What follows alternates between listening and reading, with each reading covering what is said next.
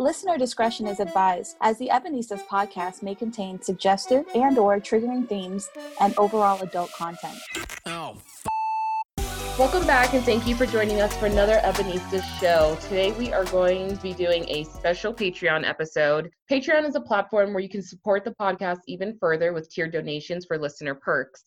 The guests joining us today are some of our highest donors, so that made them eligible for a live chat with us. If you are able, please visit us at patreon.com and search for the Ebenistas. We appreciate any and all support. Now, for today's episode, we're going to be reflecting on college days, years, decades, whatever time period it took you to get that special little piece of paper that says you smart, because we is smart, we is It's important.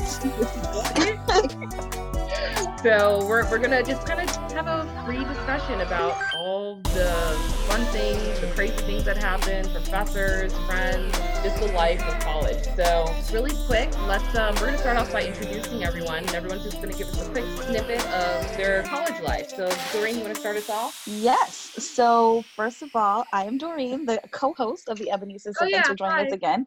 Yeah, hi, it's me. So my college experience, I've been to a couple different ones, but when I first went to FIU, I lived at home at first. Then I lived in the dorms for like a year and a half. And then I moved off campus, and I've also lived in like off campus housing, done online school. So did a little bit of that. And I've also had like a ton of majors. So some of my majors include psychology, sociology, international relations with a minor in politics. Then I completely switched it up and did early childhood education. And now it's IT. So Johnny, if you want to go next and give us a quick little like recap of your college experience, just tell us where you lived, where you went, or what type of school it was, and how your like living situation was, and any majors that you want to share. The funny thing is, as far as majors go, I guess I just took a shortcut to your route because I started off in elementary education and I went to IT. But when I first left high school, I went to Broward College for a year, and then I went to Florida State for a year, and then I went to FIU for a year. I met you there. Florida Tech for a year. Oh, that's how you guys know each other. Okay, cool. Was it majors, classes that you guys met? We lived in the same dorm. Yeah. In the same building. She lived on a separate floor, but we met because my sister went to high school with his roommate, and we ran into him on like the first day. I didn't know him at the time, but he was the only person I knew, and so that was Johnny's roommate. Yeah, because when I went there, like I said, I was transferring from Florida State, so I transferred because my girlfriend went to UM to be closer to her. So, I didn't really go to FIU knowing anybody. Okay. And Natalie, why don't you tell us about your little college recap? So, I went to UNF in Jacksonville, Florida for 4 years, and I actually did a summer semester at FIU. Oh, nice. Yeah. And what did you major in? I majored in graphic design and communications. I could have minored in art history, but they wouldn't let me. What happened there? Why wouldn't they let you? Because I already had a minor in communications. Oh, okay. Yep. So they wouldn't let me have 2 minors, even though I had taken as many classes as I could to get both. But I lived on campus for 3 out of the 4 years. And then I did an apartment with a couple girls. I did 2 apartments off campus with a couple of girls, and I lived in a condo with one of my longtime roommates. Cool. That's me. And Joshua, tell us about your college experience. Yeah, so I went to Morehouse in Atlanta, Georgia. I lived in the dorms my freshman year because it's required. And then the next 3 years I lived off campus. 2 of those years I lived in like a college student housing place with a bunch of college students from all over Atlanta, GTech, Emory, you name it. I majored in political science. I had concentrations in international economics and Spanish. Did not know the Spanish part. Okay. All right. And so we need to make a connection first. Josh, you and Doreen are siblings. Yeah, I do happen to know her. Known her for 27 years now. Been cool, I guess. Any embarrassing stories that we can get to really quickly? Oh. The face she just gave you. I think the best one is the Doreen show. So Doreen knows that I'm an avid swimmer. And so I'm an avid swimmer, so I would swim laps every day. We had a pool at one of my houses, like growing up, and so I'd swim my laps, go right after school. And when I got tired, I'd sit on the like steps to get in the pool. And Doreen would take over the pool now, and she'd do the Doreen show, and it was like synchronized swimming for one, singing for one, you know, like. And so I would just sit there on the steps, and I'm like panting from swimming 10 laps straight, and she's having a good old time putting on the show, and I'm just like, all right, cool. Mind you, I was in high school, so way older than I should have been doing this type of like foolishness, but nonetheless. That's just perfect timing to me. I think that's perfect. That's all right. awesome. Summer, go ahead and tell us about your college experience. Well, I started college when I was actually a junior in high school. I went to community college instead of just doing like regular high school classes. I know. By the way, side note, Summer's my sister. She's the overachiever. Yeah. I guess it wasn't like super complicated classes. It was like English 101, History of the United States 101. It was like stupid classes like that. But once I graduated, I like how she considers those stupid classes. I was just going to say that. Are you real though? No big deal. No big deal. No biggie. But then I went to University of Northern Colorado, and I'm still in college. Hopefully I'll graduate in December, but we'll see how that goes. And our major is what? It's biological sciences. Whoa. Yeah. Whoa. Okay. Whenever I need to science, I just ask her things. What was it the other day? We were talking about something, and you were asking me about the mitochondrial Eve gene, like why all Black women have one gene. Yeah. And she guessed it correctly without looking it up on Google or anything. She was like, okay, well, if I'm thinking about the gene and then this and this and that, then it's probably called this, and this is probably why it's happening. And then she Googled it, and she's like, nailed it. Well, do you want to say what it is? Because I just read about this, and I thought this was pretty interesting. Well, Jabby only gave me like a snippet of what she was talking about, but I guess all Black women have this gene. And so I was like, okay, women, and only women pass down mitochondrial DNA.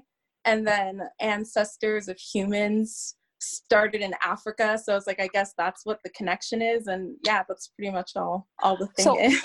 So I heard that that Eve gene was basically that in our genes it's stored. We have the genetic makeup of all of the different races. Like it's all stored in our genes, specifically Black women. Mm-hmm. Yeah. Okay. You're and welcome, then where do you live? I live off campus. Me and my friend decided to move into an apartment. It's not like a dorm apartment. It's like an apartment. So that was like a nice change from the RAs and how expensive it is to live on campus too. Nice. So did you grow up in South Florida at all with Jabby, or did you always grow up in Colorado? Yeah, I mean, we moved to Colorado when I was 10 or 11. So like half my life I spent in Florida. And then we moved to Colorado. Dope. So we have all started our like journeys in Florida is what I'm getting from this. Yeah. Yes. Yeah. Some of us are still there. Miss Natalie. And Johnny. Yeah.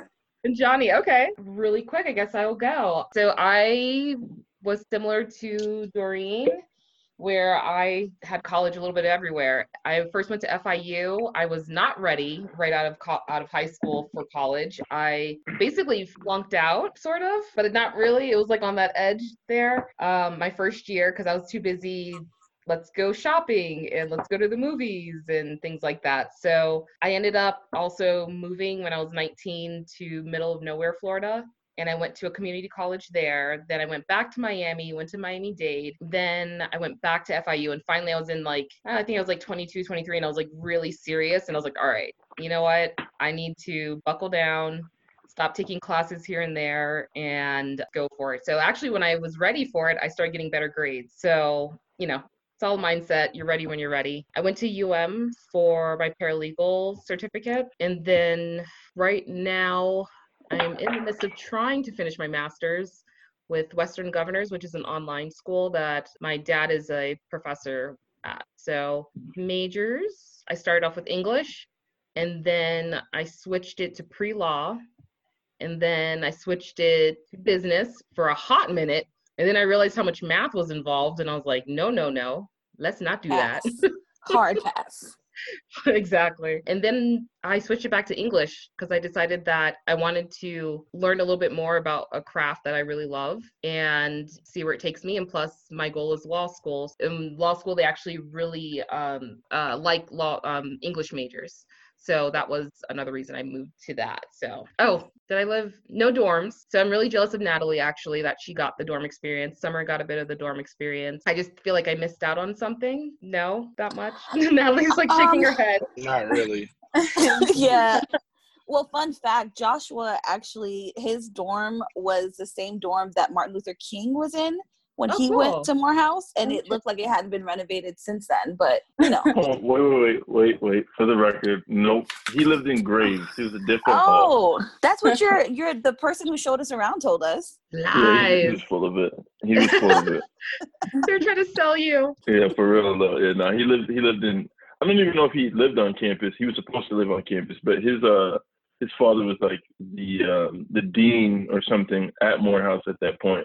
So I think that they were still going home, but he had a room on campus that he didn't stay in. Oh, interesting. Because he was there really young, like 15 or 16 years old in college.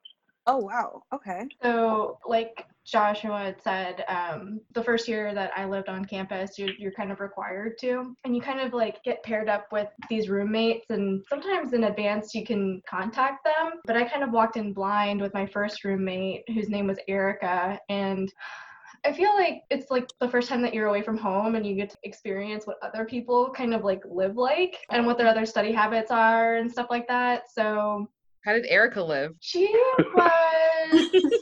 Wait, should we give her a code name actually? Yes. Roommate I don't know if she's going to be listening to That's this. out of the bag now. No, but she was super sweet and we got along really well. You know, we were both kind of like messy, but once I was out on my own, I realized that like I can't live that way. So you kind of just try to work around each other's schedules. She was a really interesting sleeper. She would literally sleep on her side up against the wall and have her leg and her arm that were free like up on the wall, and that's how she would sleep. Like a fly on the wall? Yep. It's because of the temperature, right? Because the wall is cold. I never asked Don't her. I was justifying this story. Do you know something about this? For real No. though, for No. real. But, The hypothesis. and then you just get to meet different people through like your roommate and stuff. But like living in the freshman dorms, there were a lot of like strange experiences. Most of the ones that we had were fire drills because kids would go into the shared kitchen area and they would microwave popcorn and set off the fire alarm, and we would have to like all have to evacuate the building because they would leave the popcorn in the microwave for like 5 minutes and like Oh my gosh. burn, you know. So The college don't know how to make anything. and it would happen like at whatever hour of the day, like day or night. Like I remember that happening once when I was trying to take a shower in the shared bathrooms, which were really freaking gross, by the way. So that was another thing. It's just like So that's real. Like, how does that work? Shared bathroom. That's when you get your introduction to shower shoes. Yep. It's terrible. You shower have to shoes, wear bring your own flip-flops shower in the caddy shower. with all that stuff, shower caps and everything. You just, so it's kind of like when you go to the gym and everybody's got these individual stalls. So Yeah. that's kind of how it's like set up. You have these stalls that are set up for showers, and then you have regular bathroom stalls for the toilets and stuff. But yeah, I definitely don't miss the shared showers and bathrooms, especially like in the freshman dorms. I felt like they were always way worse because so many people were partying for the first time and not knowing how to handle their liquor and all of that stuff. So you didn't miss much. Oh man, communal bathrooms are the worst, especially at all guy college. I will say that I have seen some things, and so I didn't know. I mean, I'd never used a communal shower. I'm not like, and I wasn't like a varsity athlete in high school, so I never really used locker rooms or any of those like shared bathroom spaces. And then I got to Morehouse and thought, I'm showering like I would normally. And my boys literally had to have an intervention with me about wearing shower shoes. Like I came in one day and they're like, Josh, we saw that you're not wearing shower shoes. You need to be wearing them. And I was like, wait, in the shower? And I was like, well, why do I need shower shoes? They're like, bro, people do gross things in the bathroom. Like, can you guys give me an example? And the examples that they gave me were terrible. And I think I lost some friends that day. I was like, what are you guys doing in the shower? I'm taking a shower, but you guys are doing other stuff. I don't want to know. Part of me, I'm like, I can guess what's happening, but I don't need to know. Is there It's okay. anything that you can share that wouldn't completely gross us out? Because I'm curious. So something that definitely happened regularly, and I thought it was weird, and then it finally happened to me. It's like people like getting huge the night before and then puking in the shower. That was more common than I would have thought. And then it happened to me, and I was like, damn, now I really know why you need shower shoes. But luckily I was wearing it by that point. Oh, no. Yeah, it's gross. But there's lots of other bodily fluids and secretions going on in there that have no business in a communal shower. We'll leave it there. Mostly what I was thinking, bodily secretions, we'll call it, Yeah. from the men folk. Yeah. I wore those shower shoes that very next day once I heard about that. So my intervention Your worked. flippy floppies. So anyone have experience with the shared gender bathrooms or showers? No. I not didn't. me. Our- Wait, do Dude, you? Johnny's got it. I do. Okay, Johnny Oh with the win. man. This was like off campus living, but it was kind of like the same way it was set up at FIU, but it was both genders sharing basically the same living space, bathrooms and whatnot. And oh my goodness, women, oh my good, young women. Uh-oh. Are you saying we're gross? The things you guys leave in toilets and trash cans, and the makeup on the counter is the thing that I beg for, because everything else is just, oh my goodness, I scarred for life at that point. So you basically got an introduction into what it's like living with a woman. Yes, but a young woman, because older women, I don't know. I guess it clicks at that point, but younger women don't care. They don't. It's a little reckless. Are we all a little reckless during those days? Isn't that the point? Yeah, I guess so. But peeing on the seat is nothing compared to some of the things I've seen. Oh gosh, I'm nervous. That makes me nervous. Like, I don't know what kind of things those girls were doing, but I don't know. That's weird. So Natalie, you had roommates. I think at one point you had 2 roommates, didn't you? I did. When I lived off campus, I had 2 roommates. And the amount of like passive aggressiveness that you live with like day to day with women? those roommates, I never want to experience again. Like it's just, you could, like, as much as you want to be like friends and as much time as you hang out with them, you didn't do the dishes when you were supposed to, kind of thing. You were supposed to clean the bathroom, but like no one would say anything about it. So you were just kind of, I don't know, always tiptoeing around that kind of stuff. But I remember having that conversation with my roommate, since my first year I lived with my parents, but when I finally moved out to the middle of nowhere, I lived with a girl I went to high school with. And I remember us having that conversation one day, because I would always wash my dishes like right after I used them, kind of thing, or like when it's within like the hour or so. And I remember her dishes were like piling up one day, and I was like, dude, you gonna do those dishes? And she was like, those are not mine, those are yours. And I remember us having this whole conversation about it. And it was just those little things, that were strange. So I guess I was really lucky in the fact that I lived off campus first with my parents' house with my sister, but she went to FIU. And my first year, I'm not going to lie, I kind of majored in dominoes and spades in GC, which is like the little main hall, and where like the cafeteria was. Like that. And because I went to like a private school in the Bahamas. My parents were kind of strict. I broke the rules every chance I got. Like, don't get it twisted. But like, I still was not able to live like a free social life the way that I wanted to. So going to college, I was like, there's no one here who's gonna make me do anything. Like, it was dope.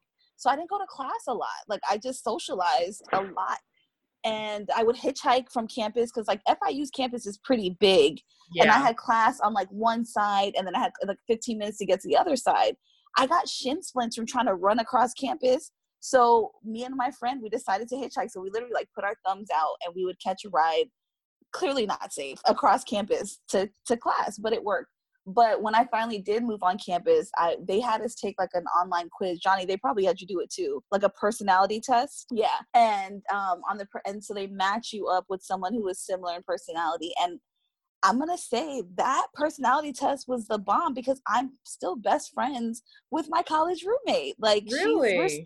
we're still in each other's lives, and all of my friends the other two, we had three of us. We had 2 rooms on one side, 2 rooms on the other side, a kitchen and a living room. So my roommate and my little like flatmate, my bathroom mate is still my best friend now. So like, Okay. and we cooked, we cleaned, we got along, we grocery shopped. It was dope. Can I just say, I also had to take that online personality test. And for me, it was bullshit because the girl I got paired up with, by the end of the semester, I think we hated each other in a way that was like really unspoken, but like we both felt it. She was very like introverted. And I remember she used to like be on FaceTime with her friends until like 2:00 in the morning. And we shared a room. Like we shared a room. Our beds were right next to each other. I remember this. And she talked so fucking loud. And I remember there was this one night where I finally like worked up the courage to be like, hey, if you're going to be on the phone, can you please go in the living room? And she did. She got up, she went in the living room. And the next day my RA was like, hey, like we need to sit down and have a meeting with you and your roommate because she's claiming that you locked her out of your room last night and that you've been bullying her like all semester. Like it was like this whole thing. I mean, we had to be roommates for like the rest of the year and it was really bad. I remember this girl. I remember this was an issue. Like I feel like one time you just really went in on her. It was during that meeting when the RA made us sit down. I was like, dude, first of all, I didn't lock you out the room. Our room doesn't even have a lock on the door, you know? I don't know. I get it. She was very like shy and like reserved, and I'm not like that, but we did not get along at all. And it was pretty bad. Mm-mm. So let me ask the question, Johnny. So you I know you live with John, which is our mutual friend. I'm still friends with him. I actually ran into him in December, but are you friends with any of the people that you lived with at that time? Yes and no. Because, I mean, funny that whole part about that quiz being bullshit was true. Because it was me, John, and Trey to begin with.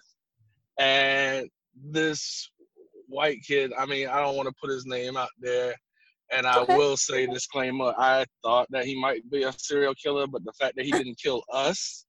Great. I mean, I got to give him a shout out for that. I mean, I misjudged you, my friend. Because he hated every day he lived with us. And I mean, when Trey moved out and Kwesi moved in, which me and Kwesi still talk all the time.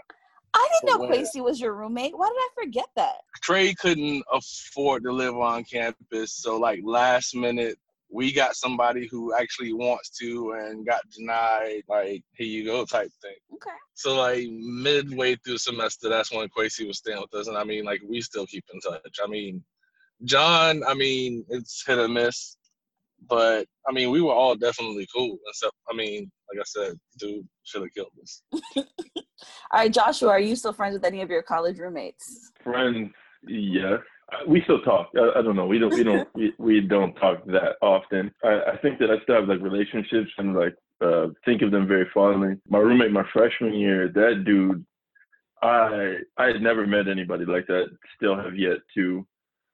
Just very different. So I mean, we're at a historically Black college and university, and you know, he was like a NRA member, and he was a part of the new Black Panther Party, and you know, he's a guy from Houston, Texas, and I love him because I think that he was so weird and different from everybody else there, and like had such strong opinions that it made me feel comfortable being like myself, and like that was weird at the point. Like it felt like having him as like a point of reference for other people made my ideas seem much more tame. I was real happy to have him, but we still communicate from time to time. But he ended up not finishing at Morehouse, and he ended up doing his schooling somewhere else. But other roommates, I think I've talked to them from time to time, like an occasional like DM on Instagram or commenting on their story on IG or something. But I wouldn't say that I'm very close friends with any of my roommates except for my sister, who I lived with my senior year. So yeah. Yeah. I do have a random story. This wasn't about my roommate, but we were friends with a few other people on campus, and one of the guys that we were friends with, he would literally he's like, oh, you guys went to the grocery store? And he would come down with bags and like go grocery shopping in our fridge. It was the weirdest thing. I don't know if you knew him, Johnny, but his name was Marlon. He was super cool. We're still friends, but like he would literally go grocery shopping in our apartment every other day. I Was he like remember Brother Marlon. Man on the 5th floor? Yeah, but he was on like I think he was on the 8th floor, so we would call him Brother Man from the 8th floor. Yeah. Marlon used to cut his own hair. He wasn't spending money on anything. Oh my gosh. He knew he wasn't going out of college with any expenses. He was like saving his cash. No, he was He dating. probably slept in somebody's closet. Yeah. Well, we had an unofficial roommate that kind of like lived with us, but like wasn't on the lease because it was all girls. But he was always there. My friend Hans, he was always there. Like everyone thought he lived on campus because he was always with us. He kind of just chose us as his home on campus. Did you guys ever see that story of it came out a few years ago, this guy that decided to live in his van near the school that he was going to, and he did that so that he wouldn't have to live on campus. He worked, but to keep expenses down, living in his car was just easier. And he had a whole setup in there, sleep, kitchen, everything. And he graduated with no debt whatsoever. Nice. Wild. I thought you were going to talk about the guy who lived with his daughter on campus in her dorm and was like pimping out her friends. Oh my gosh. I did hear about that. That was next level. A friend of mine went to that school. Really? During that time? Yeah, during that same time, and knew some of those kids. Are you serious? That's crazy. Yeah. Apparently, like, because I want to say that it's like Sarah Lawrence or something like that, but I could be wrong. But they were some wild folks. People were doing lots of things to each other, like drugging each other, and it just seems like some of those folks are out of whack. Yeah. Whoa. So in other words, that school probably should just be shut down. Yeah, but then they'd have to shut down lots of other places. Yeah, college is a crazy place. That's true. I have a story. I have one more. So there was, during my freshman year, this is one of the crazy stories. I don't think I've ever heard one like this. Our campus flooded. Like, it's like, so this is in 2000 or 2001. Like, everything in South Florida was flooding. Like, it rained for like so many days. Everything was flooded. Everything was shut down. And so our campus, there are still people who lived on campus, and it got so bad that people could literally like jump out of their windows on like the 3rd and 4th floor of the dorms outside, and it was just like a pool of water. Wow. But what was funny is campus was closed down for like a week or two. After a month after that, they had the highest number of STDs treated on campus, unplanned pregnancy. I was just like, yes, because they were stuck in the dorms with like they couldn't leave. So I mean, FIU, good job with that one. Natalie, you had something? The Josh's comment about you guys are making fun of like saying that the school should shut down or anything made me think about something that happened when I went to school at UNF, where all Greek life social events were shut down completely at our school. And I remember that being like a really, really big deal. What happened there? I was actually looking it up to see. Amazing. Was it like one of those, some kid probably drugged someone kind of thing?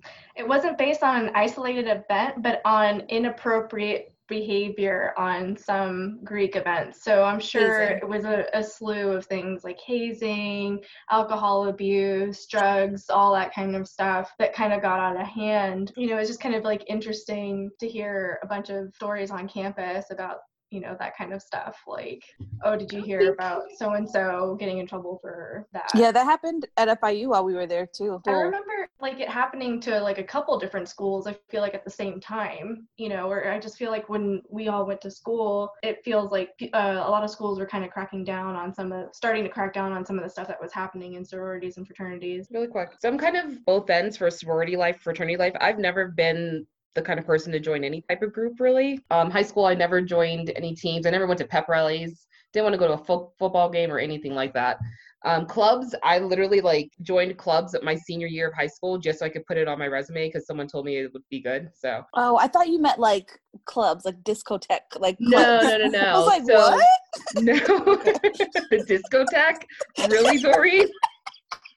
What year is it? That was like a translation right there. For all the kids in the room, what's a discotheque, Doreen? A club. Oh gosh. That tells you I speak other languages because that's what they call them. The other language is old. Yeah, that too. Fair. There's an old lady inside all of us. But I remember because of that, I remember I wanted to kind of think outside the box when I first got to school. And I was like, maybe I should join a sorority. I don't know. And I remember I talked to some girl in one of my classes about it because she was already in one. And she just kind of seemed off-putting and just, I don't know, whatever. So I just decided it wasn't for me, but I always felt like I was missing out on something in some kind of way. Especially I remember seeing like the African American group or like, you know, the Black group on campus. And I was like, maybe I should join them. Like maybe I could like, you know, expand myself a little bit more. FIU, you have, I mean, it's in Miami, so you have mostly a Hispanic population, but I mean, we had everyone, but it was still something I looked at and I was like, oh, maybe I should have done that. I mean, like, I don't think anyone here, any of us did fraternities, sororities, right? Or were you in type of any type of groups like that? No, Summer, you I had didn't something. want to pay for friends. That's my that's thing. the only reason why I didn't join one. I was just like, nah, I think I can make my own friends. Thanks. So I was actually approached because a lot of my sister's friends were in sororities, and I went to an interest group. Like they invited me to like a meeting where they were going to tell us all about this stuff, and I didn't know anything about it. The most that I knew about sororities and fraternities was what I watched on A Different World, like when I was growing up. Like that was the extent of my knowledge. And so I didn't know what it was. And so like their animal was a dog, like, right? It was a type of dog. And so I made the joke during this meeting, does that mean that you guys are a bunch of female dogs? Take out instantly. Nope. Not invited back. It was at that moment Dorian was dropped off the line. Pretty much.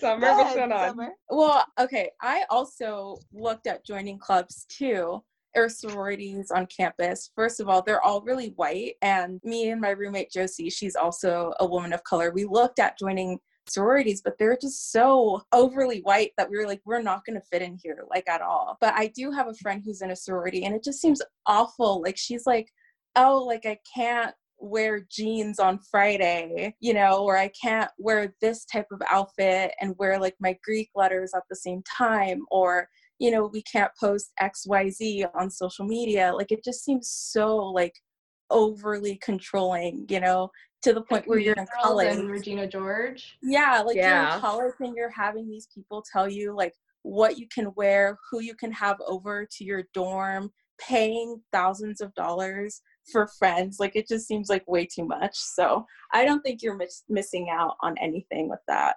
There's two people that I was living with who were joined fraternities. Actually, we barely saw each other for the most part while they were pledging, and it was always some stupid stuff. I mean, FIU though was the first place that I went to where, regardless of what fraternity you were in, you could still be friends. I mean, I went to schools who took that stuff way more seriously, like to where it dictated who your friends were. Yeah, like you couldn't talk to certain fraternities, or yeah. Mm-hmm. Like you couldn't be friends with anyone who was in like a different fraternity or sorority than you were, but not at FIU. It's like pigeonholing, you know. But at the same time, I didn't join a fraternity and went to FIU and was in like CSA, which is, I guess, pretty much pigeonholing as well. Caribbean Student Association. Because it was a very, because I mean, it was a very Hispanic population. I have another side of my family, and they're super into Greek life and, you know, what soror are you going to be? And, you know, I still talk to my sisters and things like that. And I feel like you get one side where people are saying, well, it's all about community and building each other up and, you know, helping each other move forward in life and things like that. But it just doesn't seem like that on the whole surface. It doesn't seem like that's really what it's about. I mean, at the end of the day, to me, it just seems like you're paying for friends and you're kind of just secluded to each other. And of course, you're going to help out the people you're with. I mean, I don't know the benefit of it other than paying money to be in this group, and then you get jobs, I know, you know, from certain people that were in the same groups as you, same fraternities or sororities later on in life. Also, like, getting into the parties too on campus. We have this place, it's called Fraternity Row, and like every frat house has like their own parties, and it's being able to like stand at the door and being like, what sorority are you in? And if you can't tell them a name, then they're like, sorry, like you can't come to our party. And one time a friend of mine, me and AJ, had tried to go in, and he looked at me and he was like, well, you can come in because you help the ratio of girls to guys. But he looked at AJ and he was like, you can't, you have to pay money if you want to come in our party. And I was like, no, like, fuck that. I was like, if I can't bring my friend, then I don't want to come, you know? Yeah. So. Plus, AJ is part of the ratio. He is part of the ratio. I mean, I think to piggyback off of what Summer said, I've had a lot of those experiences too, where so I didn't pledge anything, did go to some interest meetings. I think people would be surprised what I was interested in at that point, largely Doreen's fault. But you know, I think that what I'm most sad about is that like all of my boys that crossed have switched up completely. Like Really? dudes that I would talk to all the time, you know, like more consistently, like I actually, you know, had friendships with. And a lot of those people, they go ghost. Like it's all about the frat. It's all about kicking it with the bros or whatever, you know, like whatever their group is, it's like, yo, I can only hang out with my frat guys now. And that changes things. And I think specifically in Black fraternities, that's the experience that I do know more so. I also did some summer classes at FIU one year. And I mean, literally during my orientation, people were trying to get me to pledge something. And it was just off the strength of, they were like, oh, I was in, so they built that, there's like that Chili's on campus at FIU. And so I'm sitting in there. And there were some girls in our company. And they were like, oh, well, you know how to talk to girls. Yeah, we'd like you to join our frat. And it was that quick. You know, at some schools you can't pledge anything until after your first year, so it was interesting to see how different that dynamic was at, you know, what is considered like a traditional school, even though it's predominantly Hispanic at FIU, compared to like HBCUs where nobody talked about anything, you didn't know anything, and most of the people there were what do they call them, legacy, where your family was a part of whatever fraternity or sorority. And so I think that experience too, I didn't know anything about it, just like Doreen. And so by the time that I learned, it was already too late. But it seemed cool, but you know. So I'm going to say something in defense of sororities and fraternities, because I have a lot of friends and ex-boyfriends that were in fraternities and sororities. So I laugh because I did date quite a couple guys that were in the same fraternity. But a lot? Quite what? Just a couple. So date. But I will say, when it's done the way that it's supposed to, really, Josh, when it's done the way that it's supposed to be done, it's about building communities around a strong group of individuals who have each other as a way to support each other. I will say a lot of the people that I see, especially like African Americans, Black Americans, being successful in the business world usually have those connections where they're like, oh, my frat brother works here, my sorority sister works here. They're really big proponents for each other, which can be a little elitist, right? Like it's all about us. However, I do like seeing that brotherhood and that sisterhood and that commitment to each other. And, you know, like they make lifelong bonds. And yes, you initially start off by paying for them, so it's not always the best, but I felt the same way, like you're paying for friends and all that stuff. But as I've grown older and I've seen how a lot of those relationships have kind of solidified, I've changed my mind a little bit. Like I'm not against it by any means. I think that if you want to do it, understand what you're pledging and understand what you're committing to, but also like you should still have friends. You shouldn't be like so pigeonholed that you're like, I can't talk to you because you don't wear these 3 letters. Like that's lame. Stop. You know, and so those people who stop talking to people who aren't in their Greek like organizations, they're just lame. They're probably lame before and they're going to be lame after it. So anyway, there you go. That's my 2 cents. It's a microcosm, obviously, of being Black. It's like a commitment that says I can trust you as a friend because we were in the same, you know, fraternity or sorority. You know, it's just like when you pass another Black person on the street, you give them the head nod. The nod. Yeah. What's up? I mean, it's obligated friendship, though. Yeah. I get what you're saying. My brother is actually one of the higher ups of his chapter down here, and what that basically means is that when people are down on their luck, they sleep on his couch.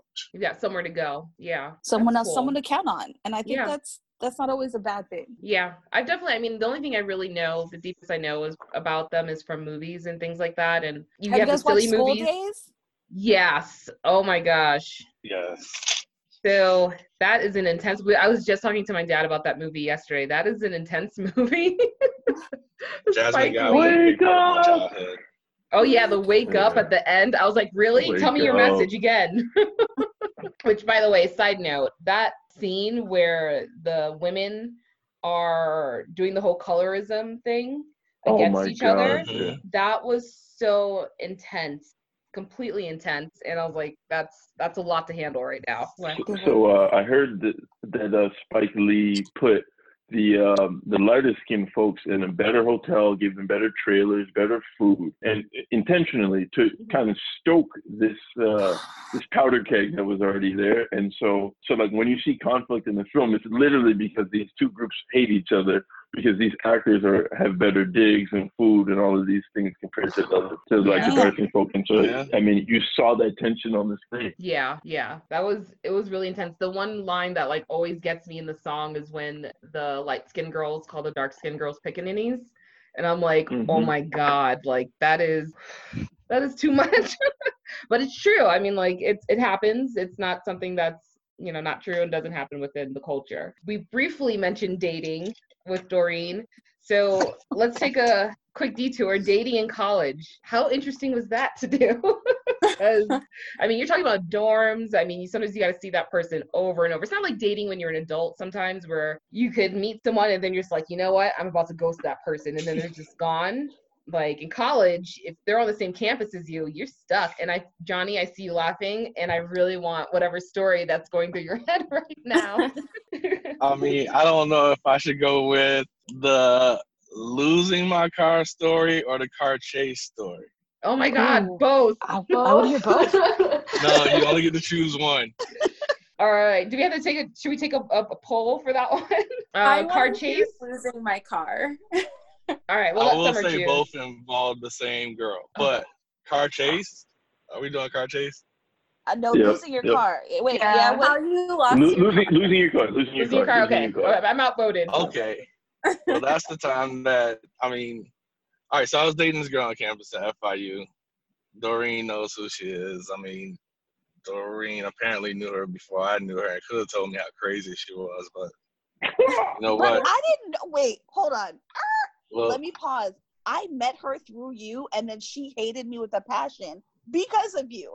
I did not know her before that. You knew of her before that. No, I most certainly He's not letting you get off, Doreen. No. She made it a point to ruin my life after that. She dated my ex-boyfriend just to get back at me. Like, she was psycho. Anyway, go ahead. Oh, no. I will say that her parents, and they're from another island, and they have some kind of diplomatic ties because she has no record, and she really should. Oh, so no. I think our parents may have known each other, but I never knew her at all. Okay, we'll leave it at She'll take it. But yeah, she got mad at me over God knows what. Took my car because she had the keys. I don't know why she had it. Took my car. I could GPS track my car at the time, like on the computer, but I was too poor to own a laptop, so the only way I could track it is to sit at home on my desktop or in the dorm on my desktop. And Alligator Alley, headed towards Fort Myers, I had to take the Tri-Rail up to my parents' house that weekend, and she parked it in the car 2 days later, in the driveway, and left the keys inside, and called me when she was down the street. I tracked it as far as St. Pete before I had to make up my own plan to explain to my parents why I was taking the Tri-Rail up to visit. Oh my gosh. So she took your car and left it somewhere and then came back? I don't know if she left it, but I know it was parked for a while. Okay. So I don't know if she came back down with it or if she just left it somewhere because she knew I could track it. Because I had already called her when she was on Alligator Alley and let her know that I could track it. I wasn't the super sleuth at the time that I am now. But didn't have the technology that we have now. But I had at least that much, and yeah. But wait, so you said when you moved to go to FIU, you were dating someone at UM, right? Was that the same person? Yes. Oh. That was the car chase story. Oh. The transition from one person to the other. Jesus. Okay. This is intense. I like it. Johnny might be the male version of me. I already know. Doreen also had a car chase. Wow. For college? Coincidentally? Really? Yeah, while I was in college, I had a car chase. Yeah. So this happens to other people. I feel better. Yeah. No, you're the male version of me, so it does not happen to other people. It just happens to us. Wow. So do it. have the least experience with dating in college. I was still dating my high school boyfriend when I got to college. So, and it was long distance, so that made having a roommate really interesting. But, webcams and all that, trying to schedule private time for things. But Private um, time. and then having your roommate walk in on those moments is great. Yeah, when I broke up with that guy, I totally wanted to like just be a hoe, and it was a couple years, and I was like, okay, I've been like a serial monogamous. I'm in college, I'm away from home, like I'm able to go to bars and meet guys and all that. And then one of my mutual friends like introduced me to my like current husband, so like I didn't really get a chance to do any of that stuff. But you were in the right frame of mind. Well, it was. She was in a whole state of mind. It was funny because we were dating, going like on legit dates, and those were like the first time that I had ever been on like an adult-ish kind of date, as adult as you could be during your early 20s in college. So it was kind of nice to do that stuff. But yeah, I mean, just going to the bars and dancing and like meeting guys, and I like the way that you should. I got really close to having a one-night stand once, and I was too chicken. I was like, he might be a serial killer, and I don't have a way to get home, so I'm just gonna go home. Bye, So yeah, I'm probably not the best person to ask about in college. But you had an experience. You were there. Yeah. Josh. Dating in college was it was a struggle at first, and then it became even more difficult as it went on. I'd say like freshman year, I took a lot of L's. Things did not go the way that I wanted them to. I just like didn't know what I was doing. And then like boys mature very young. I mean, like it takes them a long time to mature. And so it just felt like I didn't know what the hell was going on. I was getting finessed by these girls. And then like, the other guys were doing way more than I was doing, and I wasn't willing to do that. And maybe that was young too. And so it felt like people were doing the most, and I couldn't keep up. But I think that like by like sophomore year, I figured out I took enough L's that like slowly but surely it snowballed into something that like wins just kept coming here and there, and you started learning. You built up a muscle memory. Like I was well conditioned. I had endurance with like just talking that shit, and I think that changed things for me. But dating in college, I think, was madness. Everything that part of your brain, the prefrontal lobe or whatever, isn't developed. And I think that like it just feels like you're gonna die when relationships don't go the right way or whatever it is. And I think that the best thing that I ever did was not. So I just got married last year. Best thing I ever did was not date my wife in college. You guys did go on a date. Yeah. But we weren't like boyfriend girlfriend, because we wouldn't have made it. And there happened to be a lot of goofies that were trying to date her or dating her when we would go on these dates. And so, that's why dating in college does not work, because women are fielding their options and guys are entertaining all options. And wow, so that's how it goes. Joshua Proverbs, that was strong. Yeah. Well, I think, like just speaking on behalf of myself and a lot of my friends, I feel like nowadays, like dating in college mostly is, what do they call them? Situationships. Yeah. And it's a lot of like, hi, like we have like this really good connection. I really like you. I want to take you out on dates. I want to sleep with you, but don't call me your girlfriend. I'm not your girlfriend. I'm not your boyfriend. We're not together. We're not exclusive. And it's really like awkward because, you see these people and, you're like sleeping with them for like X amount of months, or you're like dating them casually, but like no one actually like wants to commit to it fully. So, I mean, like, I don't know, but I feel like that's the most you get out of college. And like, it's just like that weird, we're together, but we're not committing to it all the way. Is college where that started then? I mean, is it like skewing off of universities? Because that seems to be the situation, like, in general at this point. Yeah. In adult life? Yeah. Yes. No one really dates exclusively anymore. They're just like a situationship that eventually turns into like, I guess we're together. But for me in college, how many kids you got. So that's for a me common in law marriage or college, not? yep, 7 years. So for me in college, I was dating my high school, well, the guy that I was dating in high school, and I went home for like my birthday, which was around Thanksgiving, and he like randomly showed up at my house, didn't tell me he was coming. And I was like, we thought we were really good and solid. We had a great relationship. And he showed up and was like, you got really light skinned. And I was like, okay, because I'm not in the Bahamas anymore, so I don't get sun all the time. And he was like, and you put on weight. And I was like, oh, okay. And the next day was my birthday, and I was there for like a week. He did not come back or call me the entire time that I was home. And then called me like a week after the fact and was like, hey, babe. And I was like, babe, we are not together. And he's like, I don't understand. I didn't see this coming.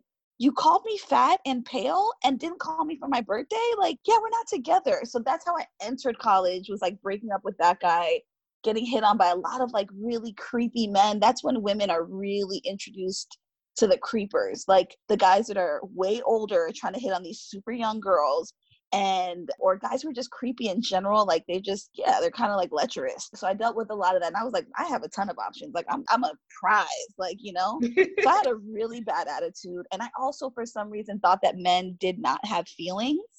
And so I treated them accordingly. And so I was kind of the bitch. I'm not gonna lie. I was cute, so I thought I could get away with it. And now I can see cute. I can see the error in my ways. I was a great friend, but I was a terrible person to be romantically interested in. And I think, people could probably attest to that. I don't know. I think I was similar to Doreen, where it was just like you had options and you were dating.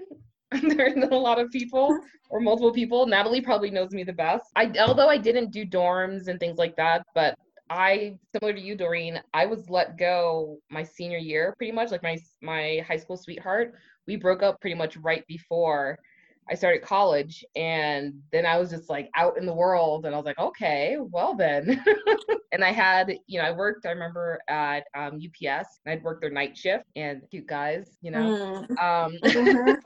So, I mean, like, it was going to school. I remember probably the most interesting person I dated was, I guess, I don't know, interesting, like, as far as, like, personality, just in the type of person he was, speaking of which, Miss Smarty Pants Summer, while she's over here talking about how, like, those first few classes are super easy, during my summer before my freshman year, I had to take a remedial, like, math or something like that. And I met this guy there, this white guy. And when I say white, I mean, like, freckles from head to toe, red, fire red hair. But he was from Jacksonville.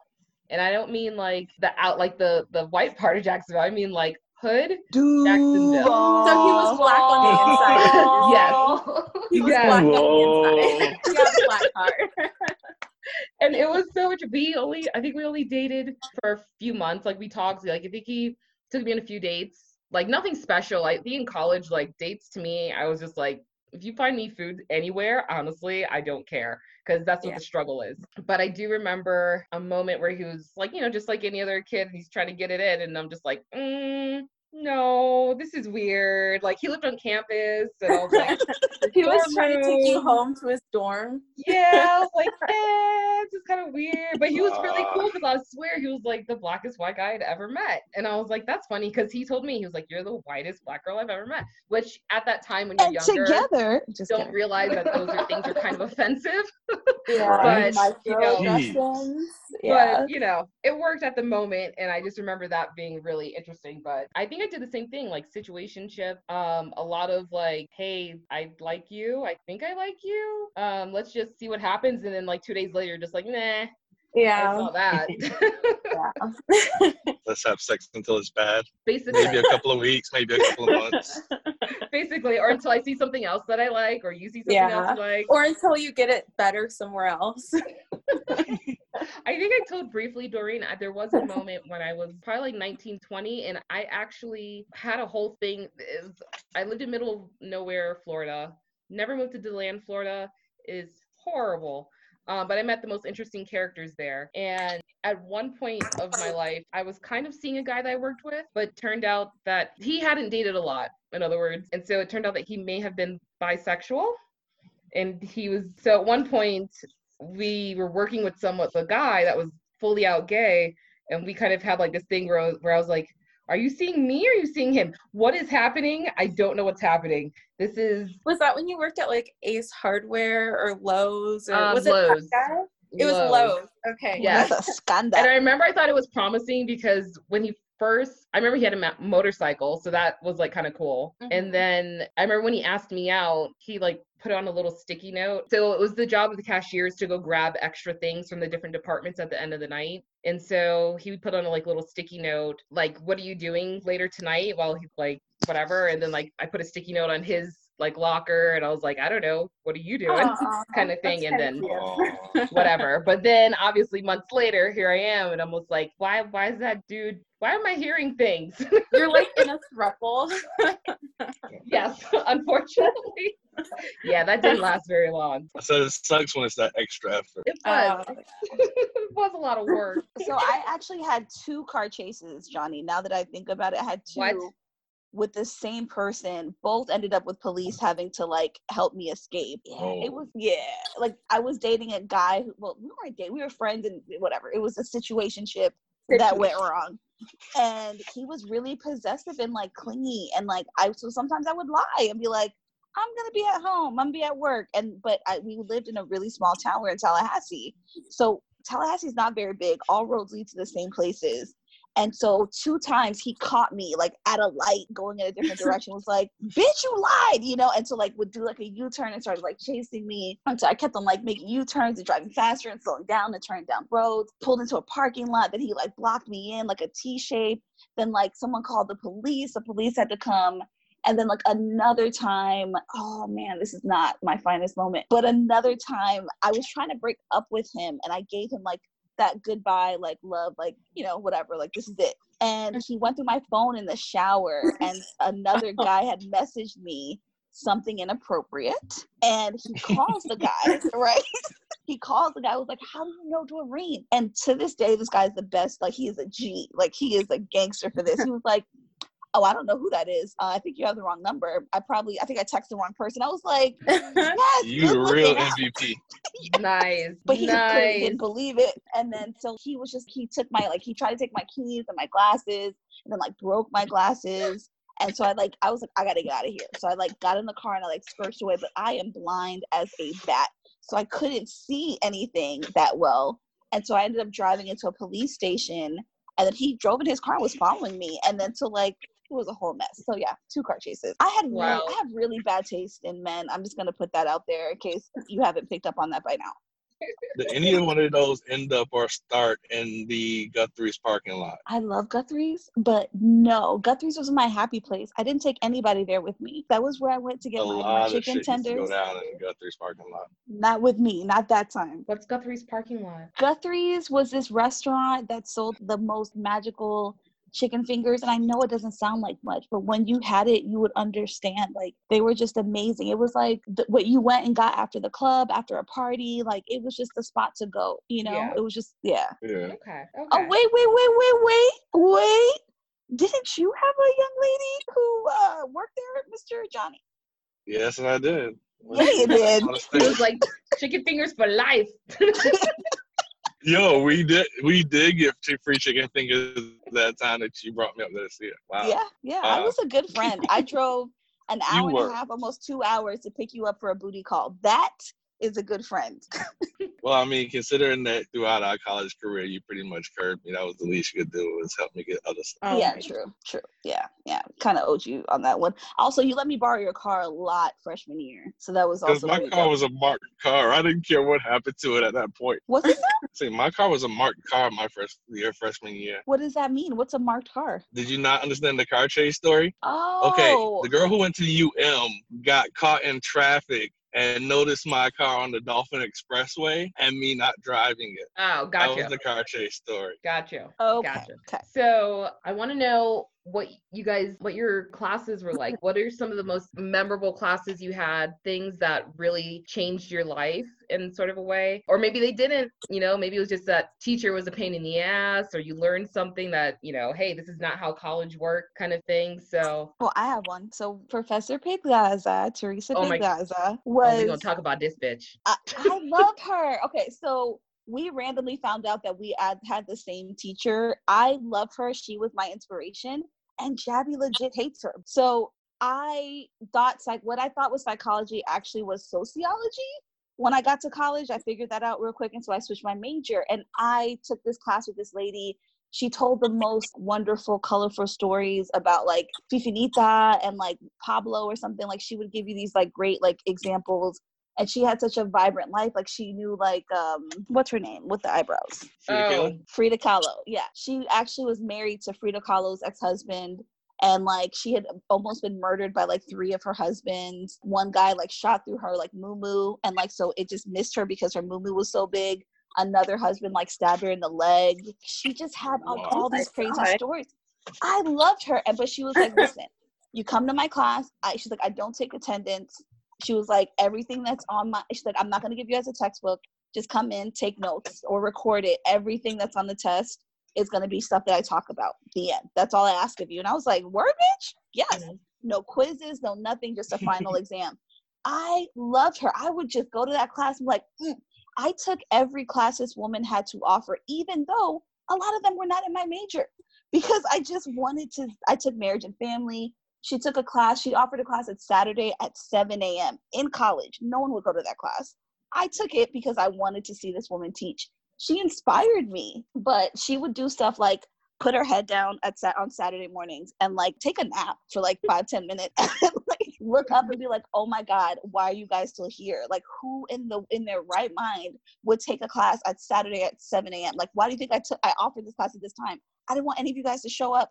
Why are you here?" I liked her honesty. So Jabby did not have that same take. No. So I took her marriage and family class. Yes, great class. Okay. I went into it. First of all, I had to do an elective and it fell in there. But getting there and, her style, yes, I agree with, was really awesome. She was very, loose with everything. Like she was just like, "You know what? I really don't care what you do. If you come to class, you come to class. If you don't, you don't." There was a book that we had, and so she would use that book obviously to do, certain lesson plans, but she didn't really rely on it. She used it to talk about other things. Like, so for me personally, like, she would take that and then talk about her personal life, like the whole time. And I'm not that kind of person. I don't want to pay money to hear someone sit there and talk about their life. I was like, I wanted to come in and take a class. Of course, I don't want to sit there and read the book the whole time. I appreciate, some of the commentary, the outside commentary, but she really took it like to the next level of like just kind of being out there. But the one thing that really made me upset was after we learned about all these things about her crazy husbands and, boyfriends and, just all the drama she has, we land on this subject about how do you get out of a relationship? And meanwhile, you're talking to, I think I was technically in my junior year, because I always worked and went to school, took classes here and there kind of thing. So it was either my sophomore or my junior year. And she asked the class as a whole, how would you get out of a relationship? What's the best way to do it? So she didn't say like, this is based off of this kind of situation or based off of this. So I answered it. I was like, well, I mean, I think the most mature way to do it is to have an adult conversation about what's going on between the two of you and what have you. And I remember she laughed and she was like, "What do you mean?" She's like, "No." She's like, you think talking is going to help you get out of a relationship? No, what you need to do is just grab your things in the middle of the night and leave. And I was like, okay, that's not healthy. Like you're giving, and I remember there was a couple girls in the class that would come to her and ask her about relationship advice. And I'm like, do you not understand this woman does not have healthy relationships of any type? And she literally is telling a classroom full of young women and men that in order to break up with someone, you need to just ghost them, even if you live with them or something like that. And I just thought that was just such an irresponsible response to a class that you're talking to. And she wasn't being funny. She was being dead ass serious.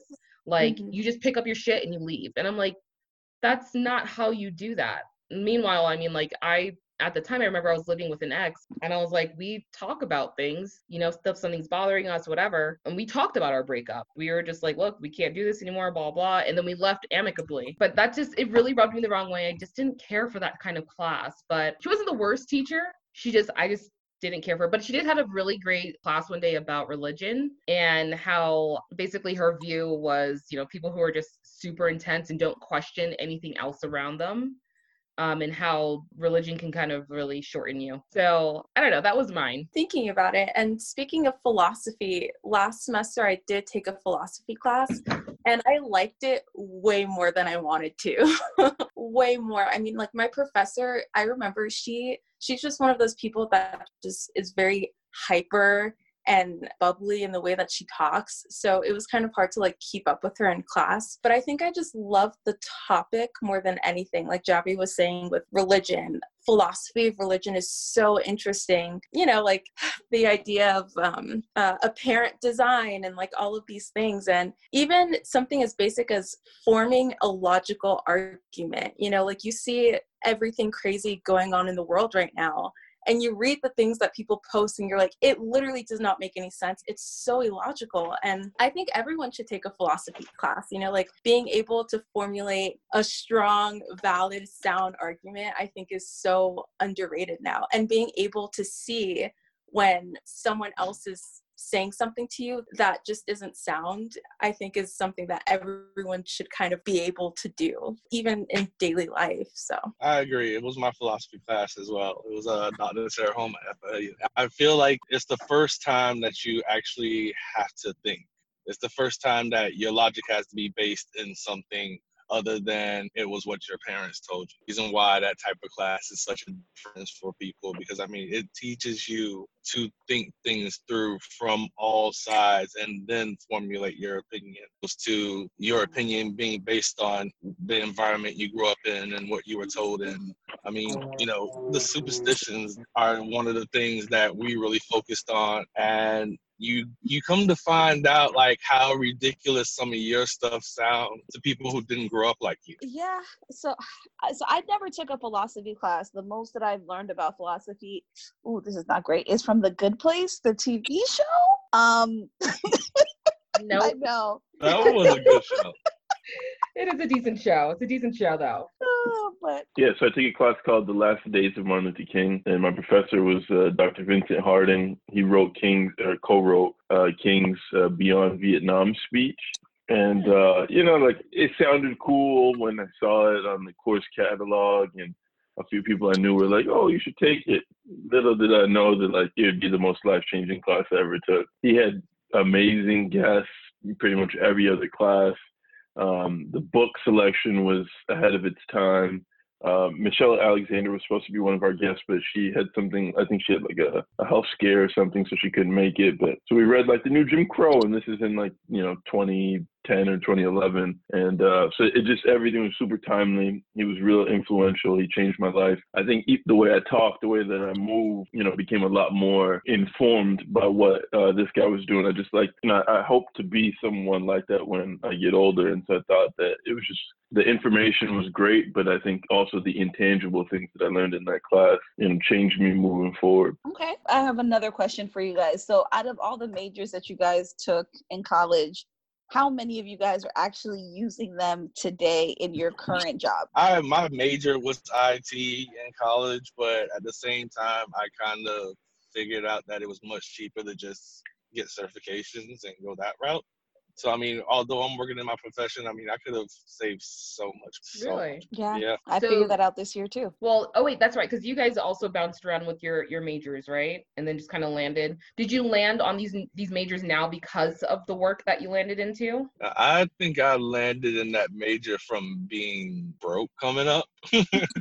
Okay. Like I had a computer bought from me in high school. This is the only one you're getting. You got to keep this thing running. Mm-hmm. And then doing that, I mean, IT became my career because, I mean, it was something that I was comfortable in. It was something that I did. So for me, IT was never like my great passion. It was just something I got into when I worked at Best Buy a little bit. And then when I worked at Office Depot, I had to wear 1,000,001 hats.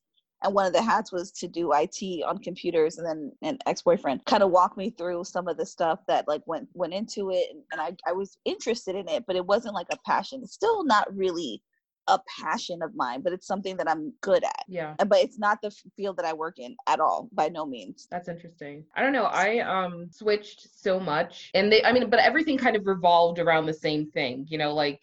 I started off with, like I said, English. Then I went to pre-law, which again, pre-law, when you're getting your associate's degree, just means that you put a label on something. You don't really take any types of classes. And I did that because I'd started working in law.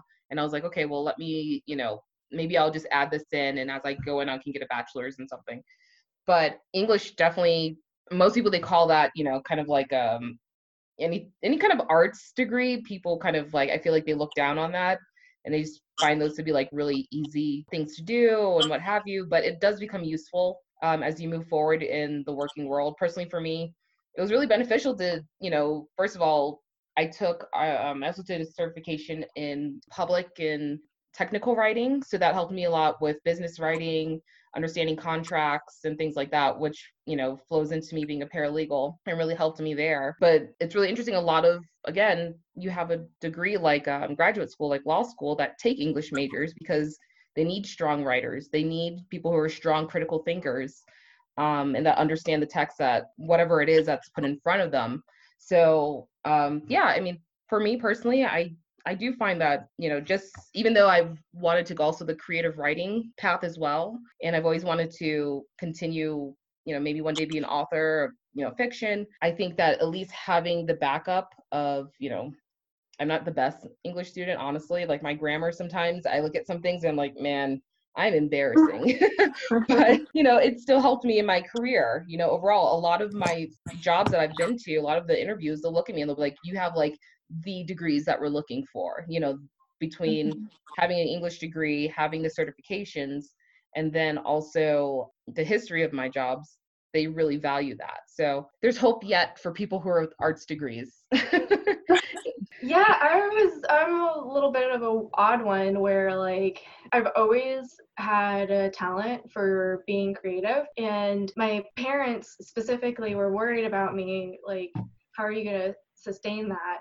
You can't be like a starving artist or whatever. And so in high school, I was taking an AP art class, and the teacher brought in someone from a design agency. I don't know if he was a designer or an ad rep or whatever, but basically that opened my eyes to like graphic design. So I chose my school based on, the schools that had graphic design programs. Okay. And, I originally wanted to go to one of the traditional schools. Like I wanted to maybe go to FSU because I had a lot of friends that were going there. UCF was beautiful. I totally wanted to go to UCF. The campus was awesome, but they didn't have a design program. FSU didn't have a design program. I think UF did, but I really don't like the Gator culture, and I'm sorry if anybody else does, but I was not wanting to be a Gator at all. It was like, it's not my scene. And then, like SCAD and Rawlings and every other, like I can't afford that. I was basically going to be paying my way through college on my own. And so UNF kind of had the last like late enrollment, and I applied, got in, did my 2 years. The graphic design program is like a limited access program, so you have to interview and try out and have a portfolio to get in.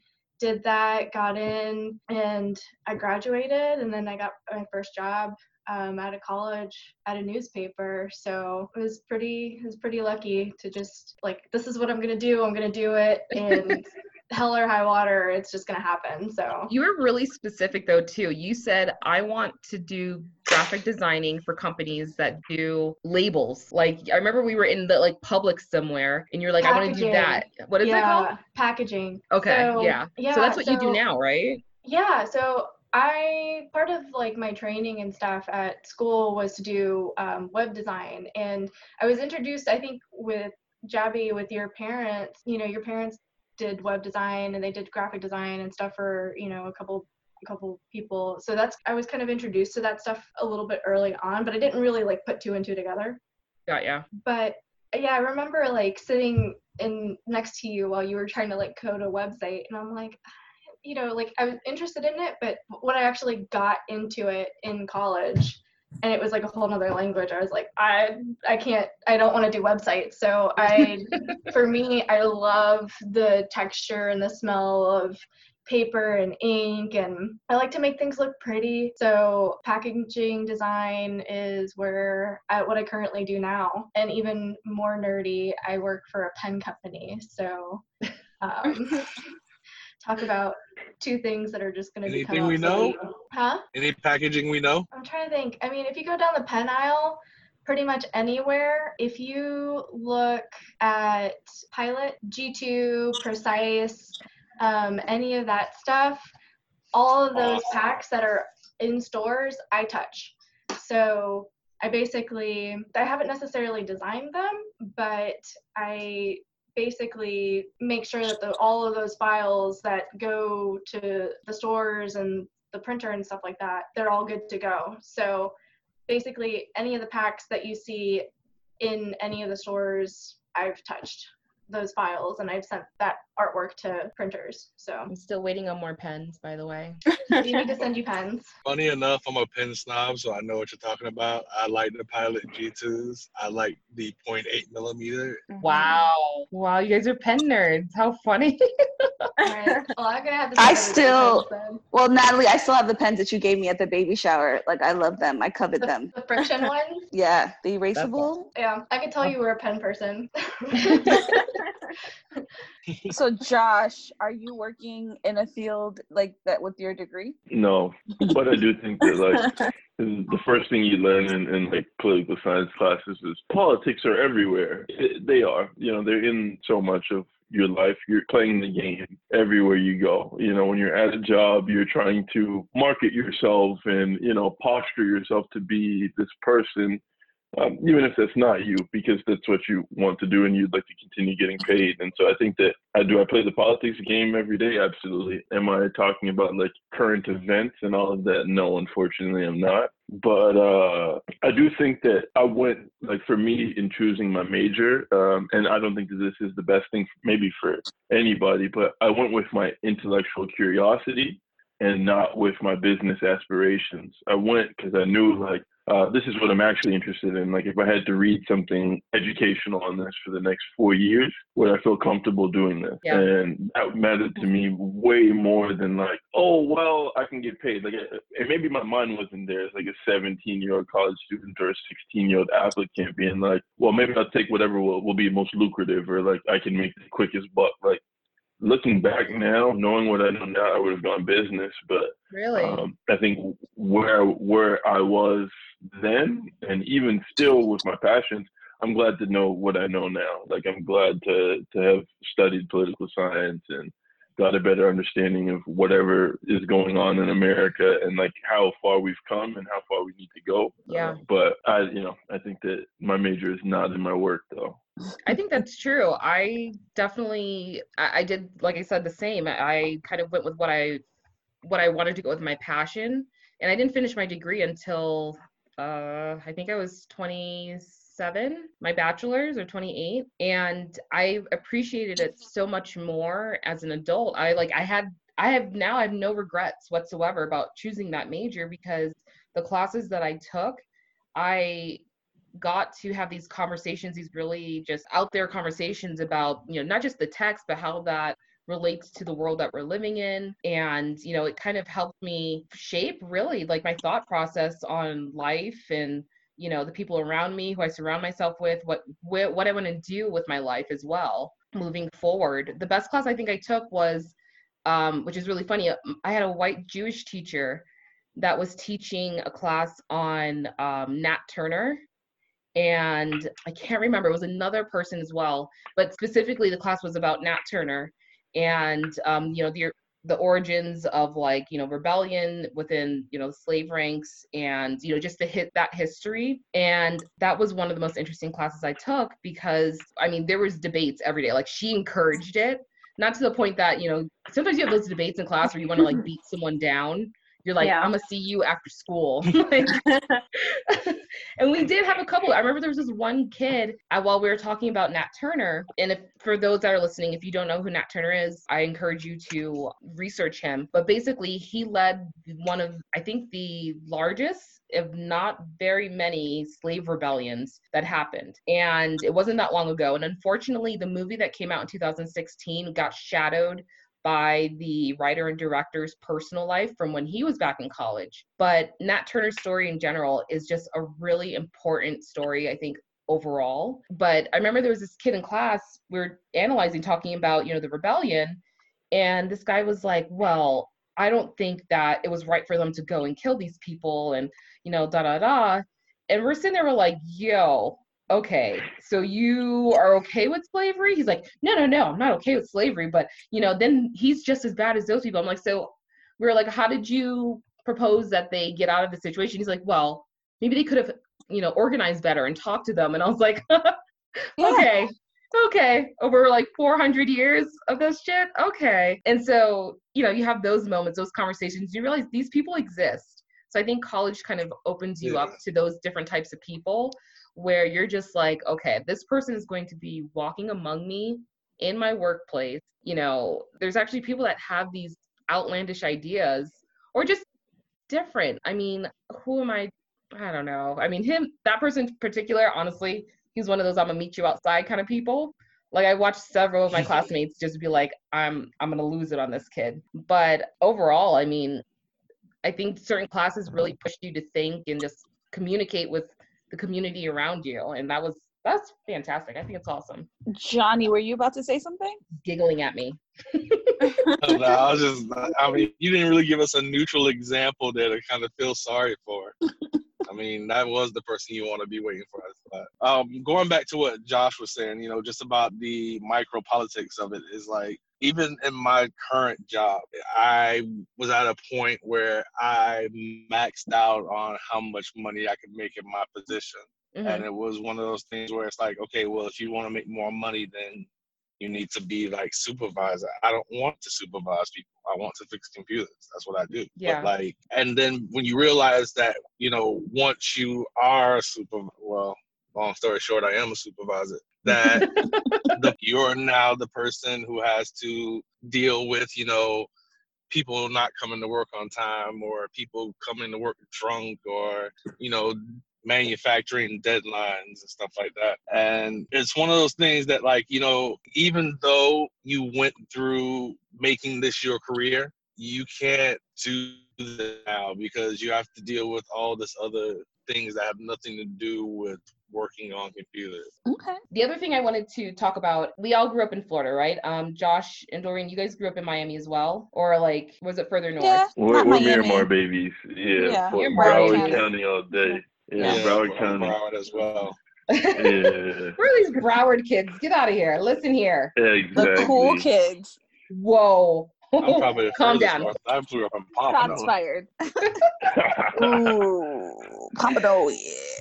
But so for your specific schools, I think we all had different experiences. So Josh, especially you went to an all-boys school, right? Is it Morehouse? For college, yeah. And it's all black, right? Yeah, for the most part, like 95%. Okay. What was that like? I mean, you went from, so Miramar, I don't know. I didn't grow up in Miramar. I grew up in Miami where we had this really mix of people, but we had mostly Hispanic culture around us. I went to FIU, which was like a continuation of that. But then when I moved out to DeLand, which is middle of nowhere, is a ton of just basically white kids.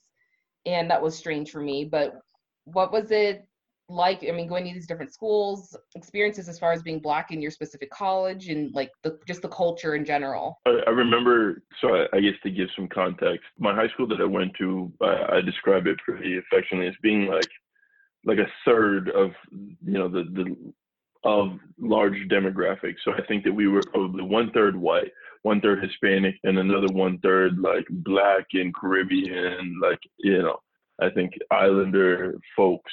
And so, but we probably leaned more heavily to being white. And I vividly remember getting to Morehouse's campus and being like, man, everybody here is black, or, the majority of people here are black, but everybody's so different. I think that there's this there's obviously the stereotype that black people are a monolith and everybody's the same and they have the same experience and they've gone through the same thing. And, even I knew that to not be true as a high school student, a middle school student, where it was I felt a little different. I knew that, and it wasn't I thought that was the exceptional Negro or anything like that. It just, I felt different than other folks. But then I went to a space and it was oh, wait, it's not just the jock or the thug, for the black kid or the overachiever. It was everybody kind of in between. There were dudes that liked to surf. And I'd never met brothers that were no, I don't just surf on vacation. I surf like as my hobby. This is my day-to-day thing. Like after high school, I'm surfing, and like you met kids that skateboard, or you met kids, and like so much of I think the Black experience in these predominantly white spaces in high school is like, well, I'm the exceptional brother that's like a good student, and I play some sports, and I'm well spoken, and maybe I come from some type of means, and that didn't mean anything in Morehouse because there was a ton of dudes like that. Like you were not alone in being like a well-spoken, articulate Black guy that played sports and can code switch with the best of them. That didn't mean anything. And it was really interesting, I think, to just be in a space where like everybody was totally different. And there were a few archetypes in there. I think that certain people fit into certain boxes. We had the skaters, we had the surfers, we had the basketball players, we had the footballers, we had the dudes that wanted to be hood, we had the dudes that were wanted nothing to do with the hood and didn't want to hang out with other Black people. And I think that experience was different, was fun, it was unique. And then, like we had Spelman, in the AUC right next to us, and that was an experience. And then Clark Atlanta too, which was predominantly female, but not by intention, just because of how disproportionate Black women go to college over Black men. But it was life-changing experience. How about Summer? What about you? I know you have a unique experience. I mean, you're going to school here in Colorado, in Greeley, Colorado. Well, I mean, I definitely related a lot to that because I feel like what I got from that is like you in high school, same thing, I was a cheerleader, I was on the honor roll, well-spoken, and I kind of went from being the token. I know you guys did your tokenism episode, which is my favorite. I did. Like, I went from being like the token to being like just like another Black woman at a college. And to be honest, it wasn't until I got to my college that like I really embraced the culture because I felt like I had spent so long trying to repress parts of my identity to like fit into like this majority white school, and the college that I go to, I mean, like there's a pretty big group of Black people, and my friends and I, we joined BSU, Black Students United, and I started going to the weekly meetings, and I met people that were like me. And my two best friends, again, totally contrasting from what it was like in high school, my two best friends are two Black women now, and it's kind of like a breath of fresh air almost, that you don't have to feel so, I don't want to say oppressed, but almost like you are like repressing this part of yourself to fit into the majority. That's really insightful, actually. I mean, for overall, especially being in the workplace, usually as a Black person, there's a part of yourself that you repress. And I think a lot of people, but I think in general, a lot of people don't get to express themselves within the workplace in general. But I feel like more so a Black person is unable to do so even walking down the street. They can't really express who they are. So to have the experience, which I remember when you brought home Josie and Ashley. Gosh, we haven't seen her in forever, but yeah. I was just so excited because I was like, oh, she's got two Black friends. And I was like, this is so cool. I was just so happy for you. But it's true. It is a little strange. Natalie's background is half white, half Cuban. Grew up in Miami as well. So she's got the mixture of Miami, mostly Hispanic culture, Miss Fluent in Spanish as well. So what was it like for you? But totally am. She's undercover. What was it like for you when you went to school? Like, was it UNF? I mean, I'm imagining it's up north, so it was mostly predominantly white, right? Did it have the same Miami mixture? Like, what was that like? No, so UNF is kind of special in that it's almost like a community college in a way. So you had a lot of variety, not only with, people from different backgrounds and people from different colors and everything like that.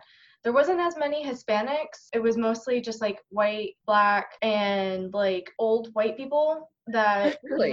It's kind of like a community college in that way where like, older white people would come and take classes. So, and then, I kind of because I was doing my bachelor's in fine art, there weren't really a lot of like, there just weren't a lot of like people of color or anything like that. It was just a lot of like white students that were, doing artsy shit in my classes. So was that weird for you? Because I think when we grew up, like we had a lot of Hispanic friends, growing up. It was weird. It was really weird. I got homesick a lot. It was a lot of culture shock for me because everything was just so it was like very white. Very white. And especially like, not being too familiar with the South and kind of being in the deep South. I mean, a lot of people joke about Jacksonville being like Southern Georgia. So growing up from, like being from Miami and growing up and coming to like North Florida, where one, there's more trees than palm trees, like it's just super green, and then it was just like all these like white people everywhere, and it's part of the Bible Belt, and it's just like I'm just wondering like what that was like, because like then you're talking about the Bible Belt, and like I never thought about the fact that you were kind of in the deep South section. I mean, the things that you must have heard, considering that, where you grew up, I mean, it's a little, I can't imagine some of the things you may have heard or not heard. I don't know. I guess the biggest thing to me was religion plays more of a part in daily life than what I was accustomed to, which is great, because if you like really want to go to a place on Sundays, make sure you get there before church lets out and you're able to find a seat, no problem. But so that was kind of interesting. My husband is Southern Baptist, so that was kind of figuring out and navigating that whole thing is been interesting, and there's a lot of people that have done that too. It's also, there's a lot of like military people too that went to school there, so that was another interesting factor that kind of went to play. We get a lot of like when we were going out and to the bars, because there weren't really like clubs in Jacksonville. It's kind of more of a bar kind of town. You'd meet a lot of like Navy guys and stuff, and you were always, as a woman, you were just kind of like, these guys are like, they could either be like having your back, if there was like a guy that was bugging you, or they would be like the guy that was bugging you and like making you feel uncomfortable. So I don't know if that really answers your question. I was like No, you're good. It's definitely a learning experience. But yeah, that was one thing that I did miss was, all the culture. Like I felt so, that summer that I spent at FIU, I just felt so at home there, and it was just very comfortable. Yeah, the campus was huge, and having to like huff in between classes was insane. Like I always felt I was running. The other thing FIU takes no prisoners. Yeah, the other thing too though is, and I still have a hard time with it, but like the change of pace too. Like growing up in South Florida, you're used to like, walking into a Starbucks. By the time that you're at the counter, your drink's already ready. And I've encountered in so many places, but at first I encountered it at UNF when you were doing like anything with like service or customer service or anything like that. Like people just took their time, and you're just like, dude, I gotta get to class, like I need my coffee, like get it to me now, So it was just a big culture shock for me there. But the other thing that I found really nice about it is that like people give you the time of day. Like if you ask them a question, you can pretty much go up to anybody anywhere and just be like, hey, I need help, and they're be able to help you, whereas like you couldn't do that in South Florida. No, you can't. People in South Florida are not that nice. So I just wanted to say, we had a couple other questions that we wanted to ask, but we just had such good conversations that we kind of ran out of time, but that's okay. So first and foremost, I want to say thank you guys for joining us on another great show. I think so. I'm not biased. But thank you to each one of our guests for coming out and joining us online. And thank you, Johnny. Thank you, Joshua. Thank you, Natalie. Thank you, Summer. We appreciate all of your input and all of the conversation that we guys have had. And thank you for taking the time out today to join us and, talk with us. And for all the listeners out there, if you enjoyed this show or any of our other shows, please go visit us on the Patreon website and toss us some coins, man. We broke. So we can continue to bring you more of this dope content. Or if you have anything that you want us to talk about, please let us know. Hit us up on social media.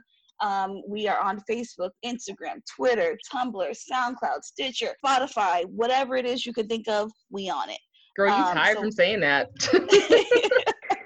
And last but not least, make sure you guys follow us, subscribe, rate us, and let us know how we're doing. So to my wonderful co-host, Jabby, you did an awesome job. Thank you. Today we have a special treat for our listeners. We have Chris Black with Truck Music Productions premiering his new song, Corona Season 2020. So please take a listen and let us know what you think. I just want to say bye-bye, everyone. And all of our guests, you guys can say a big round of goodbyes. Bye. Bye, everybody. Bye. Take Thank you care. again, guys. I'm just different, I'm still spitting, maximize my living, flow prolific, I'm too gifted, watch me move and pivot, I don't get it, y'all fool shit it or your damn self, body y'all niggas with one cough, don't need no damn help, this who I is, that's what I does, that's what I fucking do, style so difficult, got you feeling uncomfortable, bad little shawty told me, ain't come and get that ass, yo, told her I would as long as I can leave my mask on, it's Corona season, what do you believe in, can't go into a corner store without some shit to breathe in, even the priest will bust your ass if you behind them sneezing, another case of senseless murder for no fucking reason. Lord help me, 1,200 for your soul is disrespect. That's the price they pay on streets for a nigga neck. 2020 got you feeling wrecked. I just really hope they mail my fucking stimulus check. Life upset. Back the fuck up. Back the fuck up. Back the fuck up. Back the fuck up. Give me 6 feet, nigga. Give me 6 feet. Give me 6 feet. I get 6 feet.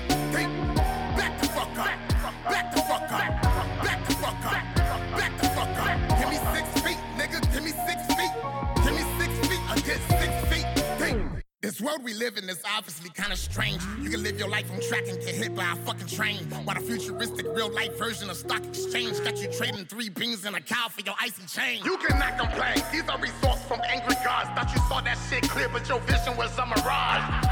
They laugh at you suffering through a plague when they kept circus from day one about saving for rainy days. Tell me what you say. The government lies to fill their pockets like they took air out the ball, knowing damn well you gon' drop it. Now humans dropping like flies. It's all this shit in disguise. Open up your eyes. The truth really ain't no damn surprise. Do you realize that you about this shit a long time ago? And make money off you when it's your time to go. How could this be possible? Expired for exposing your nostrils and then up in the body bag for trying to pray with a apostle. Lord, where do we go from here? I know the end is near. I am a man of no fear. The revolution is here, but it would not be televised. Load up your ammunition, practice lyrical exercise. We living in genocide, a country with a leader who don't give a fuck how you die. So tell me, where is the pride? My nigga, it's all a lie. So tell the truth, you still gonna hear the sirens. Either go out by the virus or them tigers gonna clap me.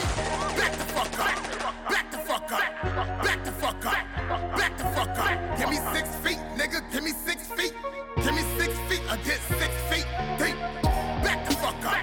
Back the fuck up. Back the fuck up. Back the fuck up. Give me 6 feet, nigga. Give me 6 feet. Give me 6 feet. I get 6 feet deep. The Ebenesis podcast was created, written, recorded, and produced by Jabby and Doreen. Theme music by Chris Black of Truck Music Productions.